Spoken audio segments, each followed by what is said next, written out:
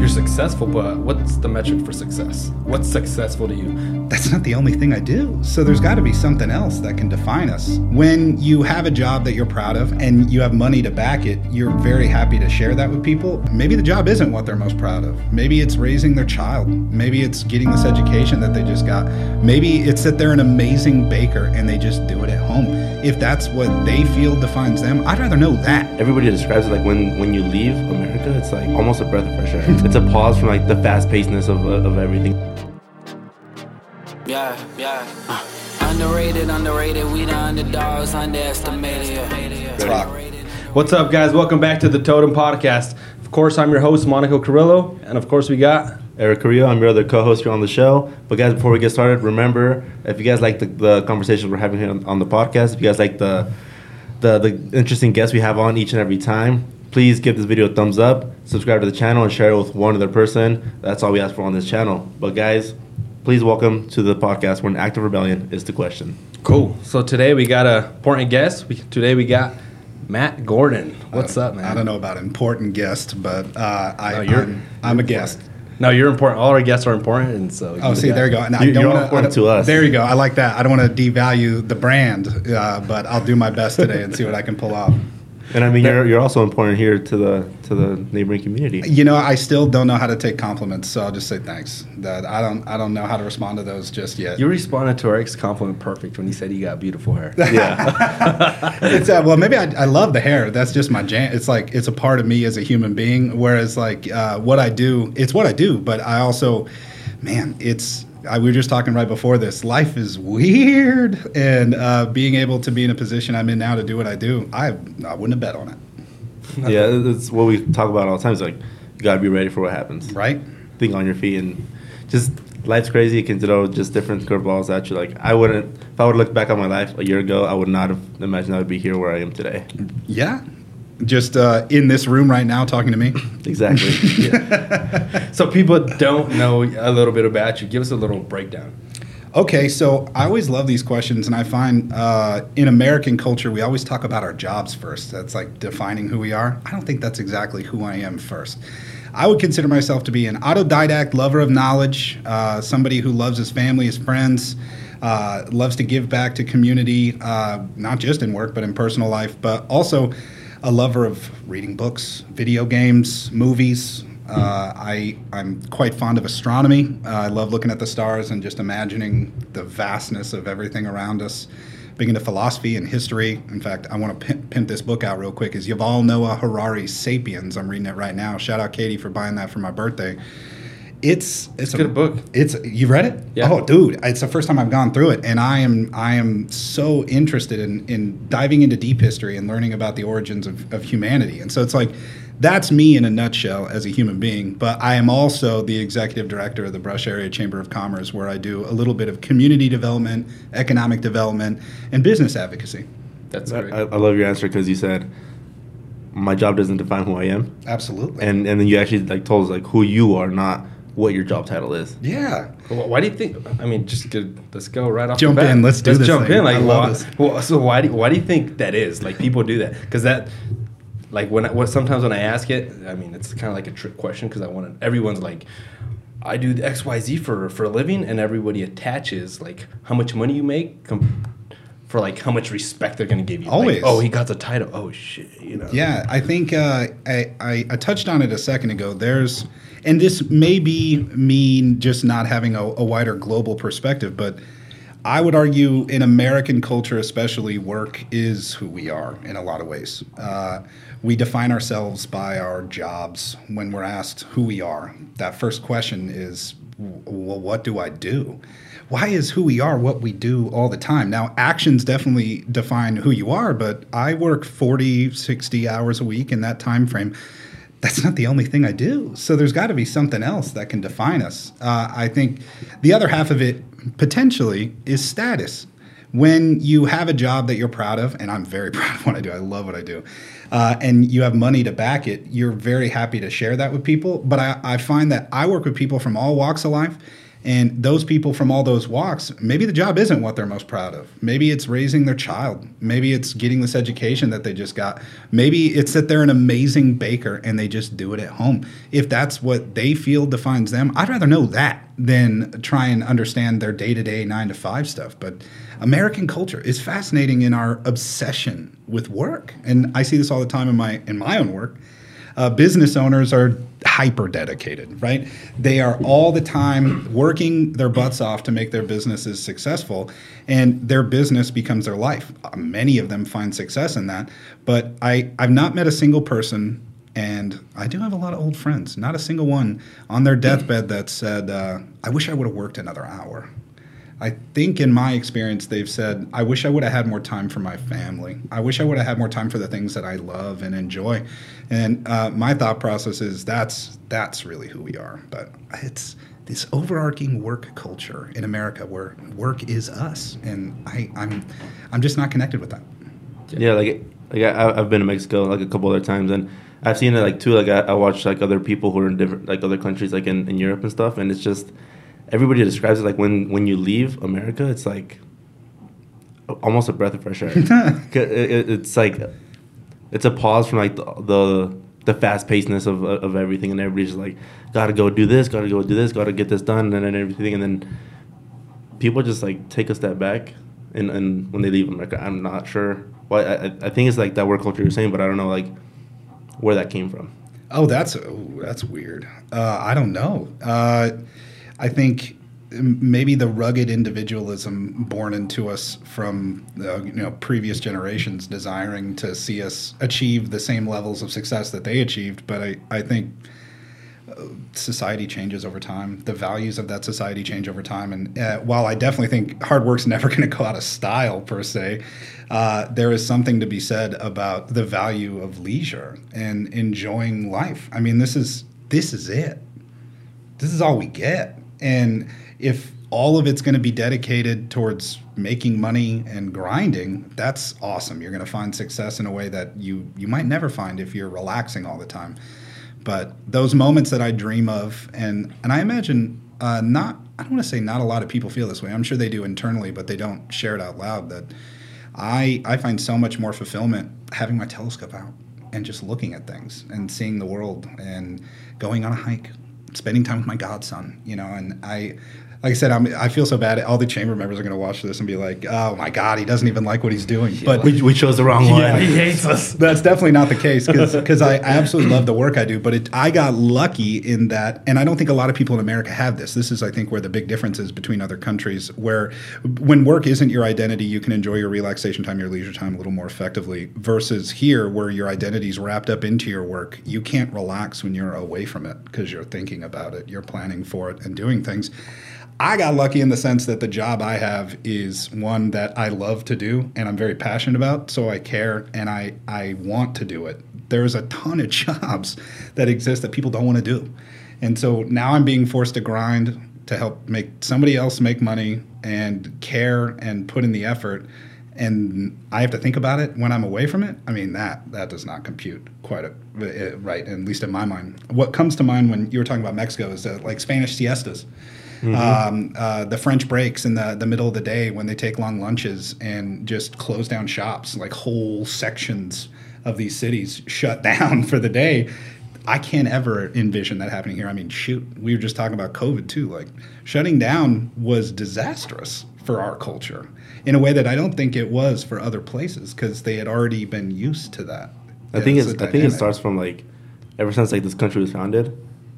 The founding fathers and everybody here was like, we gotta like work hard to prove ourselves that we are a worthy nation, and then like, it just like sent from there like, okay, we're worthy, okay, now let's be the best. And I think that might just be like us as Americans just striving to be better than we were yesterday. But too, I think that was like you said, the founding fathers. The founding fathers, they had money. They had, like, if we're going down in history, they had money. They had businesses to run.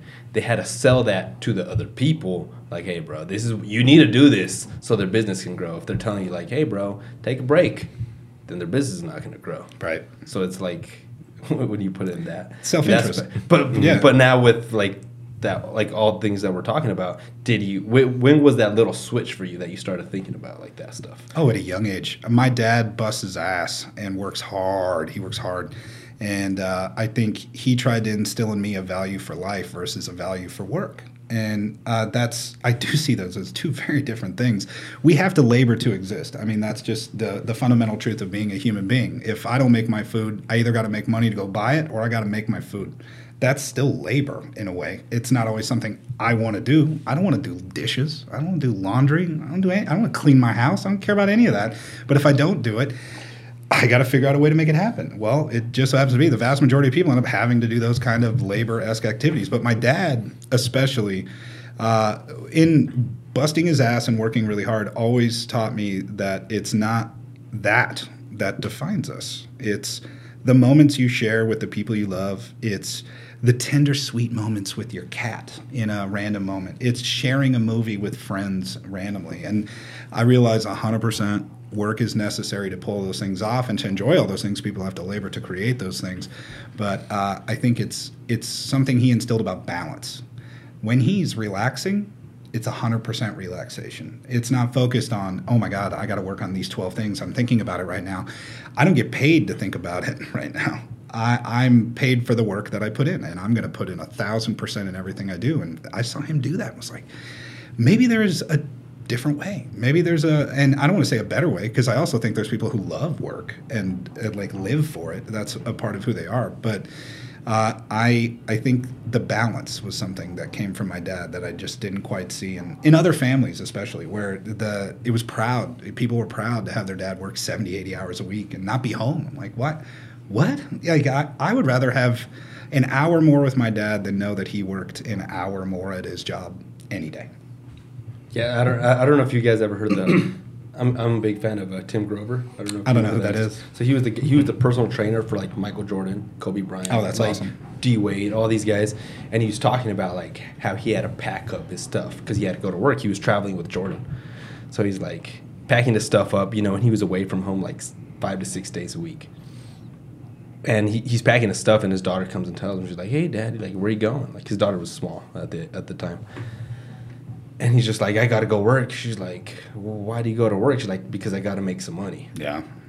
And then she was just like she's sad. She's like, "If I eat less, would you be willing to stay longer?" That's heartbreaking. And then he's just like, fuck, like that broke his heart.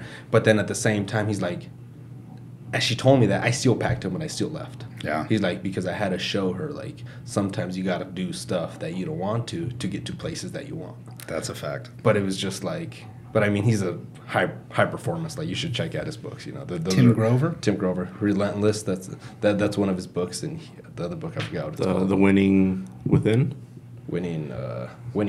I think that's what it's called. Winning. I think so. You're gonna have to write that down. I want to take that. But those are good. Those are great books. And I mean, he was, high performer. Like, he's the top of the top. But I mean, because it worked out. Yeah. But then how many times do people do that and it doesn't work out? Like, To make the false promises. That's what, like that. I'm going to keep doing this for a little bit longer. Just wait, and then I'll like take some more time off and then spend more time with you. But then that day never comes. Right? Or that's the entrepreneur, what they're scared of. Like, what if I do this? Like, you work with entrepreneurs like all the time. Yep. What if I do this for like 5 years and then it fails and then I got to start all over again? You know what I mean? So it's like that. Oh, I totally scary. Get it. It's a nightmare. It's a nightmare because it's all risk, right? And that's where, I tried to lead off with, I totally get the other side of the coin because it's not like I'm working 12 hours a week or whatever, chilling and doing all the things. The 4-hour work week. Yeah, wouldn't that be awesome? But I think if you strive for balance, you'll seek it and make it happen. The folks who perform at those highest levels, I have the hardest time identifying with how they function and their goals. But at the same time, because I work with so many business owners and entrepreneurs, I absolutely respect it if that's their choice. And I think in the same vein, it's still risk on both sides of the coin. I'm risking my time with things that I care about and love to focus on my business and become more successful versus I'm risking my time to become successful to focus on the things I care about is where I think it comes back to that balance. The priorities. Right?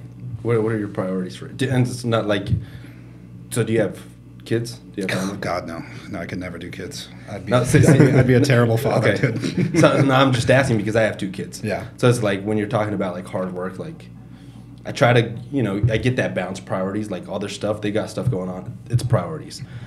But too, it's like I have rules for myself. Yes. They can't wake up and see dad still fucking laying there. Oh, Like still absolutely. sleeping. So I got stuff and I got to show them sometimes I have to do stuff I don't want to get to places you don't want to. Yep. Or like they have to see me go through pain, like if I'm working out or if I'm just doing work, whatever I'm doing, so that they can, see that they can achieve stuff and they can do hard things also and they're going to be able to get through it and. Absolutely. But it's like there's a balance to it though, because then Yeah. you go too much and then it's like I miss dinner again. Where does it go? Yeah, I missed the game because I was doing something else. And, Exactly. And I think that coming back to my pops, I remember him sacrificing work to coach like a basketball team when I was in middle school, and he just made the time. It was something. Those memories, gosh, you can't buy that with work. You just can't buy it with money.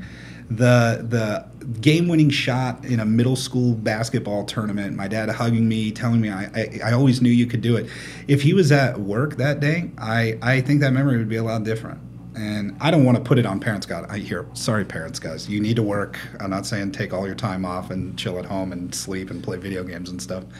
But it really does come back to the balance. And priorities in life, to your point, I love this notion of the duality, the broken duality of man, that we have to suffer to find success, that we have to go through pain to know the good things in life, that I wish it wasn't like that. I think all of us do. I think we all wish good things would just be good things. But how sweet are the good things when you've struggled to get to it? And that struggle includes both sides, the dedication to your work and the dedication to the life you build for yourself. I think that's key, though, the life that you build for yourself. Because I imagine your dad didn't like just go out and just, I'm going to have a good work-life balance. No, I think he probably worked for it. Like, I'm going to find a job that I can actually have that freedom to do what I want to do at home, Yeah. but then still show up and do what I need to do when I'm at work. Yeah, and he's got a high pressure. He's a freaking laser engineer, so it's like he's hyper talented, hyper skilled, and very dedicated to what he does. But I still remember it's a good point. I didn't even think about this.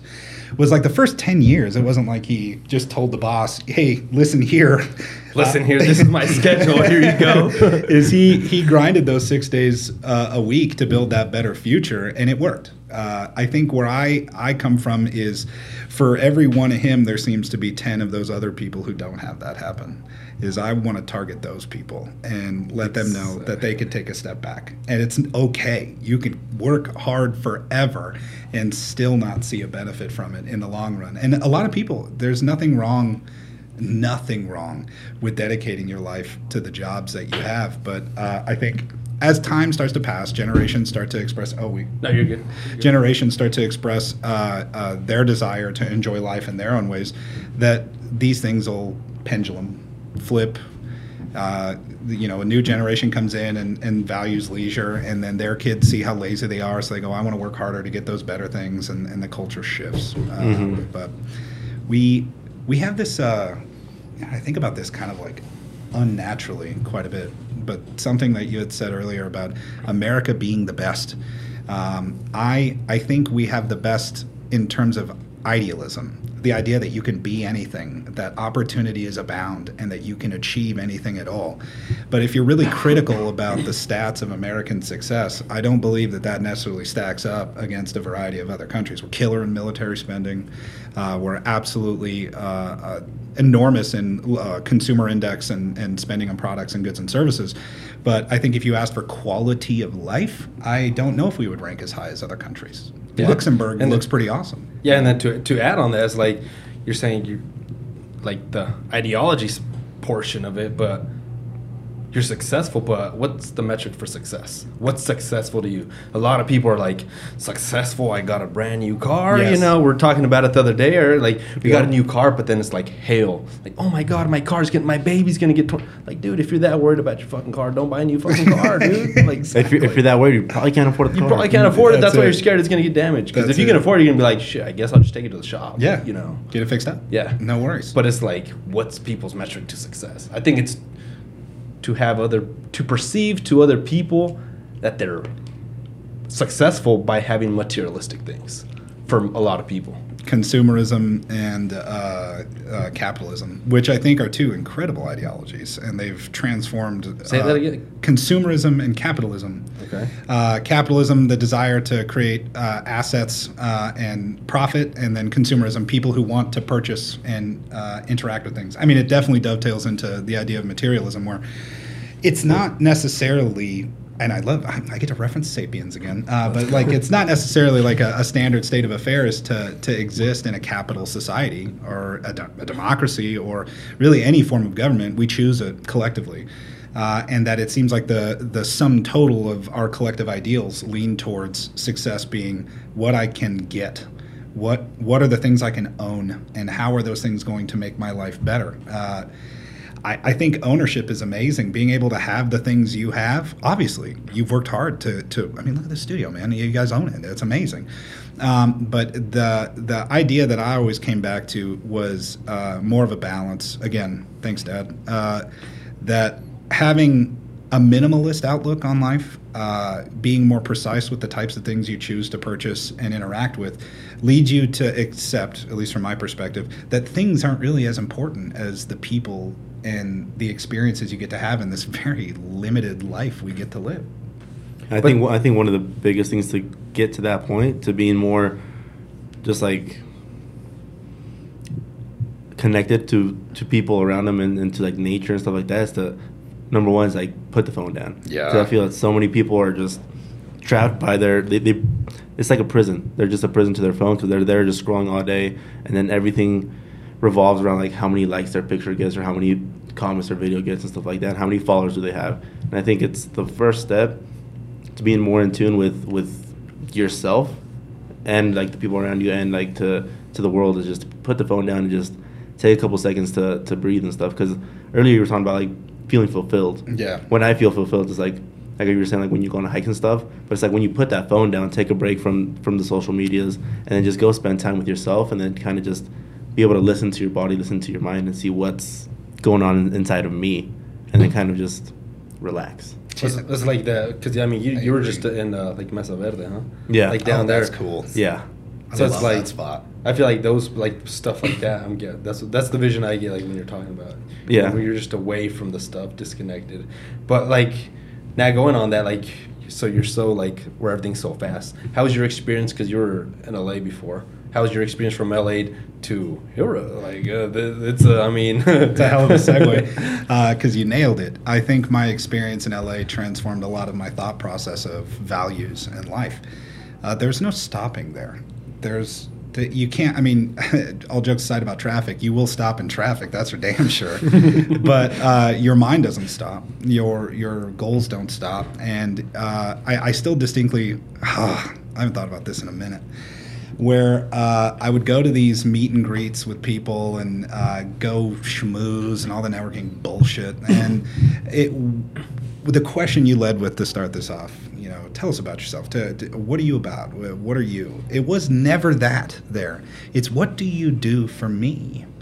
How is this conversation valuable for my time? And am I going to get something from this interaction? Where literally, instead of the product being the product, you become the product. And the more and more I thought about that, I just felt like this is not wrong, because it's obviously successful large industries that have dramatically changed the world. But didn't feel right. Didn't sit in the gut in the way that I was expecting, and where I got to leave and go elsewhere. Talk about fast-paced, slow-paced. Although Brush has its own 6-speed transmission, so to speak. Let me hear the gears of the trans. You know. But there is I mean, shoot. You talk to any rancher, you talk to any farmer, they're going to tell you they're slow. Man, they're busting their ass. You know. But the small town vibe of being able to get where you want to go right away, being able to relax with people and connect with them on a porch. I mean, I'm not going to go say howdy doody to some guy seeing an apartment complex in LA. I'd get punched in the head. But out here, it's, how's it going, neighbor? You know, a more connected feeling of the value of people, not as products, but as human beings. That's been transformative. I imagine at some point, if I ever moved to a bigger city again, I'd go right back to sell me, please. But I hope I don't. I've come to really love the idea of enjoying life and enjoying people as they are, and seeing them as they are in a place like this is just so rewarding. It's not to shout out another podcast on a podcast, but that's something I love about what Larry does, is taking people from everyday walks of life and giving them a platform, not even like people in positions of any authority or influence, but just like friends and family. And he had his mom on once. It was awesome. Shout out to Larry. Yeah, Shout out to Larry. Full Sorry. Podcast. We'll charge you for the ad, bud. We'll send you the bill. Yeah. No, but like our realness, like that's who connected us, Larry. You know? Yeah. So Larry's like, hey, you got to have these guys on, and we've been on his podcast. He's been here, you know. So it's awesome, you know. I love this too. I like the idea that I started this podcast off telling everybody I hate work and I'm lazy. America's not the best, and I tell everybody to go stop working immediately. That's good. Killing it, man. Love it. Well, I mean, if you look Nailed at it. like other metrics and stuff, like I wouldn't say America's the best right now. No. It's a little too woke for my liking. So America or yes, certain yes. places? Well, certain people, certain places, but then as a whole, if we're looking at as America as a whole, we're too woke. Too We need woke. What do you mean by too woke? just the all the idealisms there are like right now, like that there's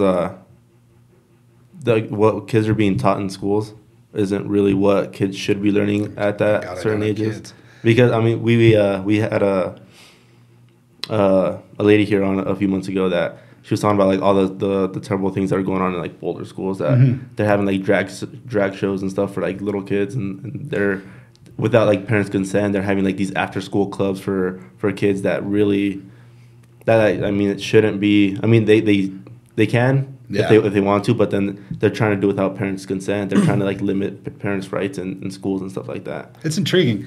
I'm going to challenge you a little bit. Let's see if we can have some fun with this. As I understand it, I'm a data guy. I love stats.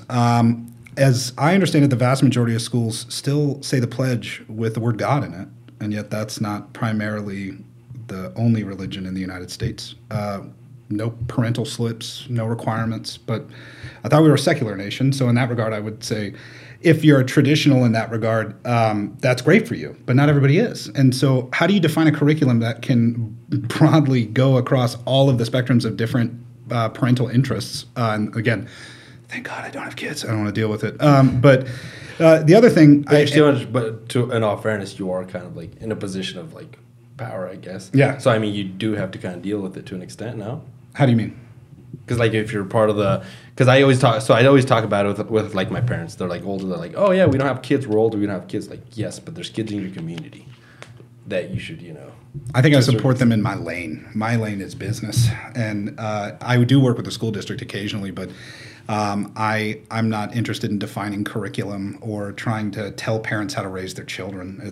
I really don't think that's even my place. No, I don't think it's. I think it's the parents. Yeah, it should come down to the parents. Yeah. But even like the drag show stuff, I have no problem with it. I don't care.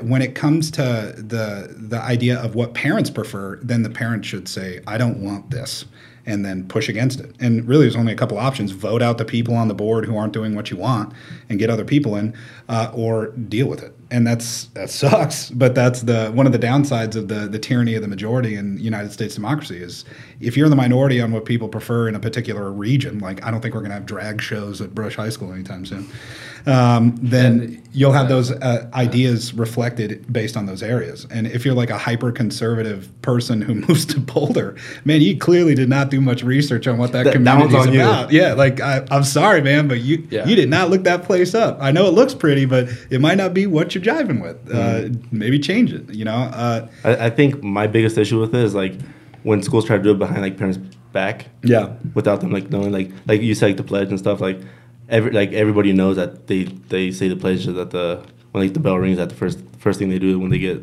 into school and stuff.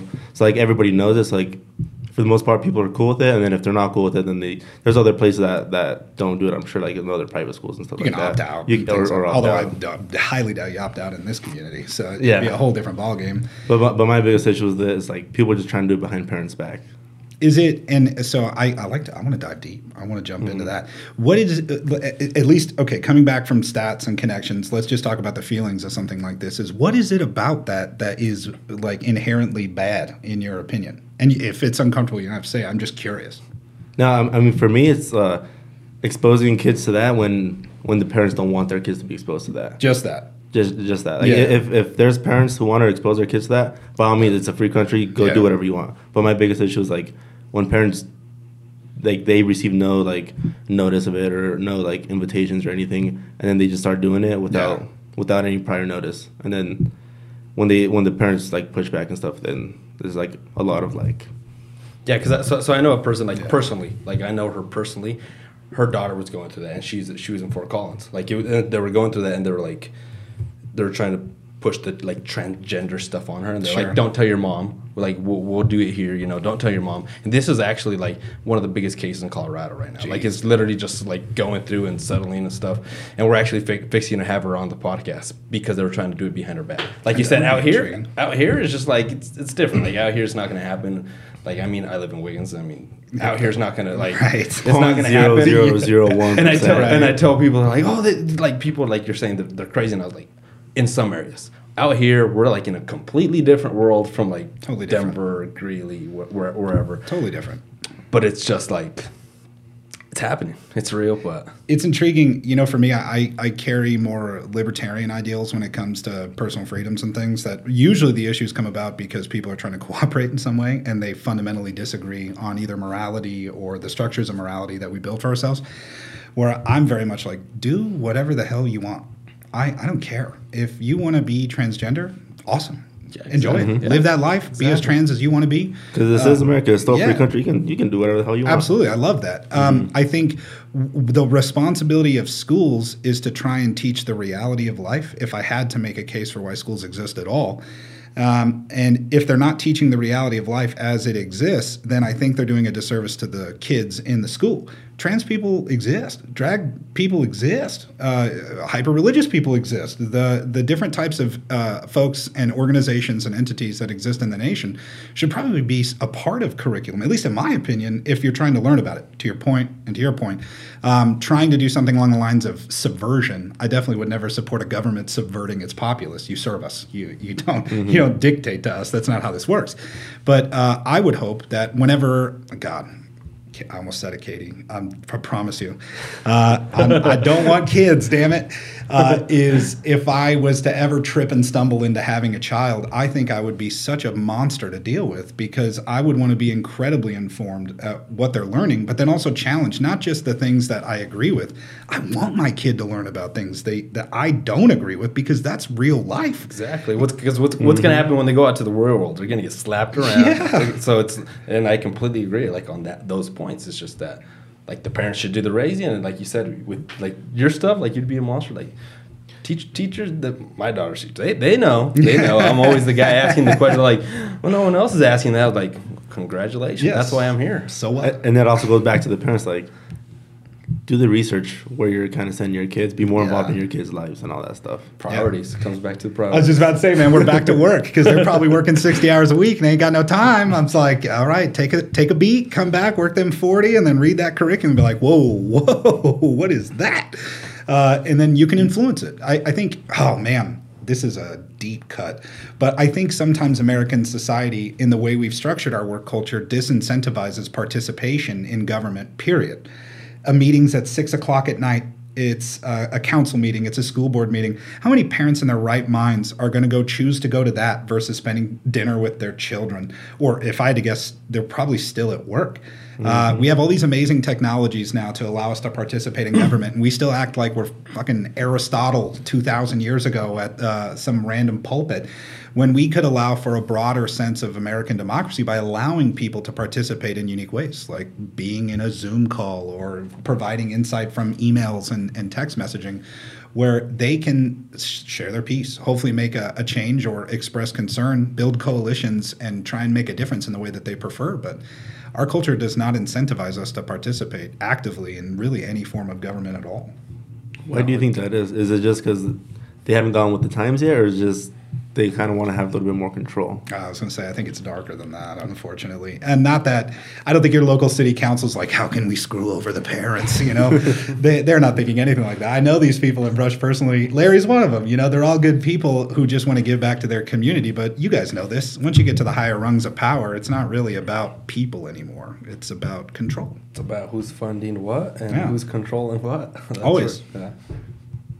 So I mean, you're the one in control now in Brush. So I mean, what is give us a little some stuff? What does Chamber do? What does the Chamber do? I don't know about control. I am one of the smallest cogs in an enormous machine, and I'm very grateful to be that small cog. I would never want to be anything bigger than this.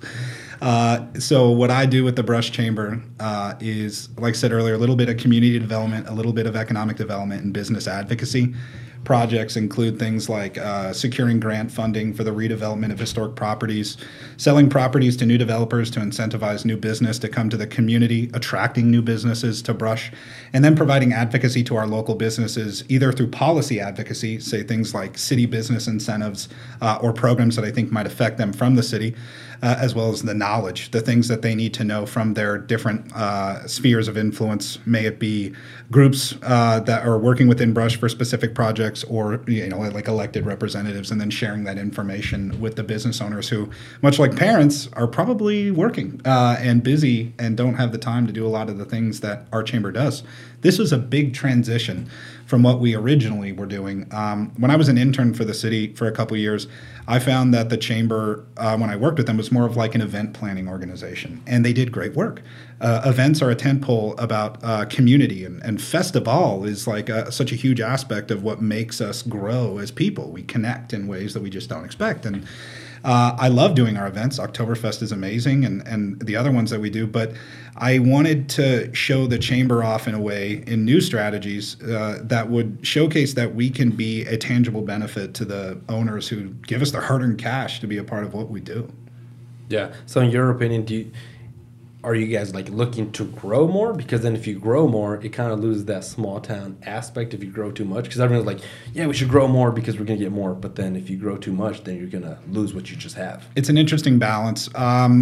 Preliminary numbers off the top of my head, there's 400 to 450 businesses that operate within Brush, whether it's an at-home business, an online business, or a brick and mortar. Really? 400? Approximately. That's quite a bit. Yeah. You wouldn't expect it in small communities, but you also got to consider like take a 10% off for businesses that don't function, a business that somebody started on Etsy, take another 10% off for businesses that are defunct but still are existing in like an LLC name or some type of like sole proprietorship or something like that.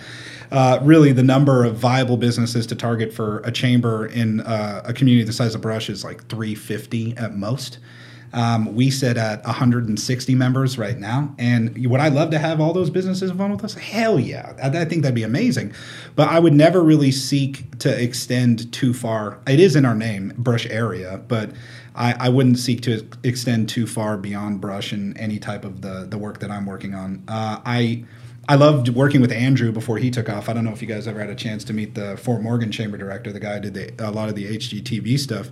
And I think he had a similar mindset where, we both have area in the name, but we want to dedicate to the communities that we're working in the most. That if we get too big, like a Morgan County Chamber idea, which we've definitely discussed a few times, I do agree with you. I think we would lose that personal touch that we share now. I mean, I get to just like walk around Main Street, like I'm in the show Cheers, where everybody knows your name.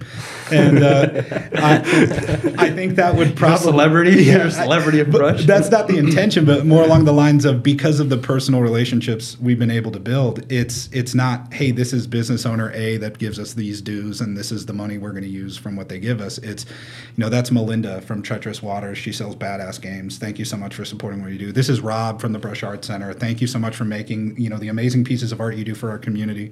This is Matt Cassie from Obsession selling cool trinkets and weird adult stuff. It's Patrick at the Sands. It's those people that I think we lose if we go big. Yeah, that's what I think is cool. Like, them by name. And if you get too big, like, you're not going to be, it's going to be very hard to memorize everybody. I couldn't even get your guys' damn name right before we started. What's Eric and Monaco. Who's who? No, hold up. Monaco and Eric with the CK. Yep. Oh, That's what's up. Dang. Basically, it took me an hour long to like lock it into my brain. I think anybody who knows me out there knows I'm absolutely terrible with names, but I like the idea of being relational. You know, there's a value to the handshake, especially in brush, where I love digital, I love social. It leads to a lot of really amazing things, but there's nothing that beats a conversation over breaking bread and just connecting as people. Yeah, and I feel like we lost a lot of that over COVID, and then trying to just build our way back to just being able to actually. Now it feels like it's starting to kind of get back to normal, but it still feels like the times before COVID were so long ago. Yeah, it was like, what, 15 years now or something like that? Something like that. How do you get more people to join the chamber? That's an intriguing question because I'm the worst salesperson in the universe. I really don't like to try and trick you into joining what we do. What I like to do is rattle off all the things that we are doing and trying to do, and if you see value in that, join up. If you don't, I respect that. And hopefully we can do something in the future that you will like and you'll want to be a part of what we do. Natalie, at some point, if she ever decides to watch this podcast, she's my office coordinator. Shout out, Natalie. You're amazing. We're calling her out now if she ever decides to watch it. She's not a podcast person per se. And so, but if she did, she would be yelling at me through the camera right now because she's really the true salesperson for what we do, is very good about getting the word out about the chamber and sharing it from a sales perspective. She did sales for a long time. I'm more of like the flighty, creative musician guy that's just, I don't have those skills. And I don't pretend to. I would sound like an idiot if I tried to sell it from that perspective. But you know what's something that I respect, because it seems like you're transparent, like who you are, like all the time. Because there's a person told me that you were going to say that you were going to give all the credit to Natalie, that she's the one behind it. Natalie kicks ass. So that's what I'm saying. Like, you're saying it now, but it's like, first I can be like, oh yeah, maybe he's actually just saying that, but it's like, there's other people that are saying that too. Really? Like That's incredible to hear. Well, yeah. I'm thank you guys. I don't know. Again, I don't know how to take compliments. Thanks. Except by the hair with the windy hair. I could always take getting out of the car with the slow motion wave. Yes, billowing. No, and it's not just Natalie. Natalie does a lot of amazing work. Patrick is one of my board members, owner of the Sands, owner of the Hall in Fort Morgan. He is, I mean, that guy. You know how people have like a guy for things? It's like my paint guy, or I have my camera guy or whatever. I don't have any of that. I have a guy. I go to my guy, and he gets me a guy. Patrick is my guy. And I just love going to him because hey man, do you have a giant recyclable plastic shredder perchance? He's like, oh, yeah, let me just call somebody real quick. Who just has that? You know, like, just sitting around. And he just does, you know? I love that about him. Mikhail Mates, my vice president, he does the vast majority of our digital, social, and website. And he's 23, man. He's turned into one of my closest friends in the world, especially out here where I was so happy to connect with people at this level. Them and a group of, I don't want to just rattle names off forever, but they're the real success of what we do. I am the smallest piece there. All I'm trying to do is build hope and uplift the people that invest their time into what we do to the highest levels. Their success is my success. It's not the other way around. But you're the one kind of organizing it all together. No. But see, that's what defines a good leader, because a good leader can get other good leaders to do something. You know what I mean? Like, I don't know how, but yeah, to coordinate it to an extent. Like, well, because Brush didn't do that before. I know. And then ever since you came on, they do. I appreciate that. So to some extent, it's like you did do something right. We're gonna make you take the credit. Take the credit. But I refuse. I don't. I really, truly don't see myself that way. And I'm not trying to like blow smoke up your ass or anything. It's more along the lines of, I wouldn't be in a position to do the things I do if I didn't have those people there. I would be a fraction of myself. And instead of glorifying me, like that's going to help me at all, it doesn't do anything. Oh, cool, pat myself on the back. Like it doesn't help. I'd rather sing the praises of the amazing people who work with me. And if I'm anything, okay, I'll acknowledge this to a certain extent. I'm a glue guy, okay? I'm the guy on your NBA basketball team. I'm not going to score 50 points a game. I'm not going to get 20 assists. this. I'm not the Joker, but, I'm Brown, man. I'm the guy that is going to fill a couple points every once in a while, but be there in the huddle like, guys, we can do this. I believe in you. Everything's possible. Let's do it together. That's where I love being. Yeah. I love it. Because the team's not going to go far if they don't have that Brown on their team. That's right. So, and I was ready to tell you, how do you get attractive people to you? By becoming an attractive person. Oh, gosh. So it's like, thank you.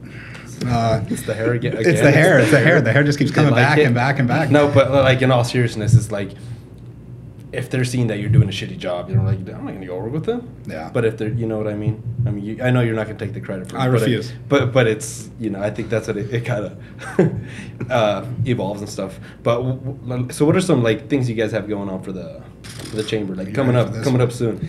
Okay, so we host the beer garden at the rodeo every year on July 2nd, 3rd, and 4th. You'll see me and Natalie in there slanging beers. Like slanging beers, or like slamming beers, or like passing them out? I mean, we might slam a couple. I'm not going to argue about that. But I think, no, we're going to be selling them. We've been doing that for, I think, 8 years now. It started before I started up. We also do the July 4th parade. We coordinate that with the city, PD, and then a group of volunteers. Again, Mikhail helps put together. I don't want to say helps. He fucking puts together everything and does it. I just tag along for whatever he wants to do. But Natalie and another group of volunteers help get everybody coordinated, and then we send the parade out. We've been doing that for years now. I don't even know how long. Yeah, I the parade's the one that's like around here. That's the one that's most known. It's big. Yeah. But beyond just our event planning, like I said, I think event planning is only one half. I don't see one half, 1/4, 1/8, 1/6. I don't. One small chunk. I have a liberal arts degree, so I don't really have a lot of the math knowledge, but. We were able to negotiate with the city of Brush to expand their business incentives this last year. The largest amount of money they had ever set aside previously was around $16,000 for a combination of different incentives. I think where I like to fit in is I like to ask ridiculous questions, and so it's like, what if you give us like $100,000 and see where it goes? And I'm like, okay, let's do that. And we ended up getting $100,000 for the year. We've paid out $16,000 in business incentives for facade improvements and business improvements in Q1 of this year. And that's a huge aspect of our business advocacy portion of what we do.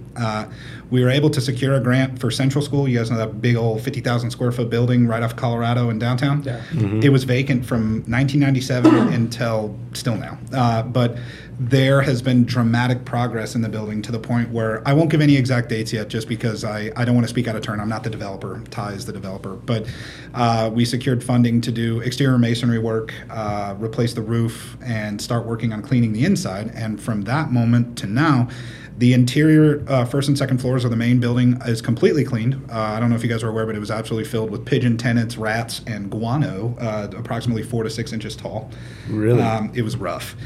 To now, where they're framing apartments, they're installing electrical conduit, installing HVAC, plumbing, amenities like sinks, dryers, and just drywall plaster. It's coming together. The goal is to turn it into approximately 80-ish apartment units and have a space right off of downtown where people can live and then potentially be attracted to coming to the downtown from those living situations. That's been, oh gosh. I remember working on this back when I was an intern and it just not catching on. And right when I started as director, there was just a deal on the table. I said, what the hell, man? Let's do it. Who cares if we fail, man? Let's just try. Yeah. And it's turned into something where if all the T's are crossed and the I's are dotted, we could see apartments in that building available for viewing by the end of the year and potentially available for rent by next year. But that is... We'll see how that turns out. That's awesome. A lot of progress. Put that place to use because, it's just been sitting there for years. Mm-hmm. We were the previous owners of the Sands Theater for a number of years through I manage the Chamber 501c6 nonprofit. It's like a chamber membership organization. And then our Chamber Foundation. It's a 501c3 formal nonprofit. The Chamber Foundation agreed to sell the Sands to another developer. We were trying to do an assessment on how much it would cost to get it open again, just because it's such a tent pole for our downtown and an attraction. And it was going to be like $200,000 to $300,000. My foundation had like $10K in the bank, and I just went, this does not compute. We need to try something a little different. What if we sold it? And my goodness, that was terrifying, exhilarating. It was risky. I think we didn't know how it was going to turn out, but I'm proud to report it's been open for 6 months. They got it open, actually, yeah, I guess it's almost June, almost 6 months. But they got it open within 6 months after a significant, like $200 and some odd $1,000 investment into the building, including new HVAC, bathrooms, a bunch of work on the 1924 Manly popcorn machine, and securing new deals with studios and distributors to get access to first-run movies. I don't know if you guys know how the movie theater biz runs, but you have theaters that run at first run where you get the new movies right away, and then theaters that run at second run that usually get movies later on. The Sands had operated as a second run theater for basically its existence, and except for under Joe Machetta, one of the original owners. The new owners got it to a first-run theater, and so it becomes, unfortunately for the Cover, a direct competitor to the Cover in attracting brand new movies to Brush. And that's worked out really well. I think the thing I'm most excited about the Sands is their desire to build community partnerships. It's something, obviously, you can probably guess I'm passionate about, is working with Ebenezer and the school district to get folks to come to the movies on special occasions. And most recently, they just had, I think it was 20 folks from Ebenezer come in and watch, I can't remember the film, it was like an older film. But before that, they had like 150 kids from Thompson come out and check stuff out, and they're launching their summer movie program now. So hopefully attracting more of that crowd that is interested in watching some fun films during the week when there might not be a lot to do, and kids getting a chance to get out and see the theater again is just awesome. Man, I could rattle if you want me to continue rattling. I don't know if... No, it's great. No, I like all the stuff that you guys got going on and stuff.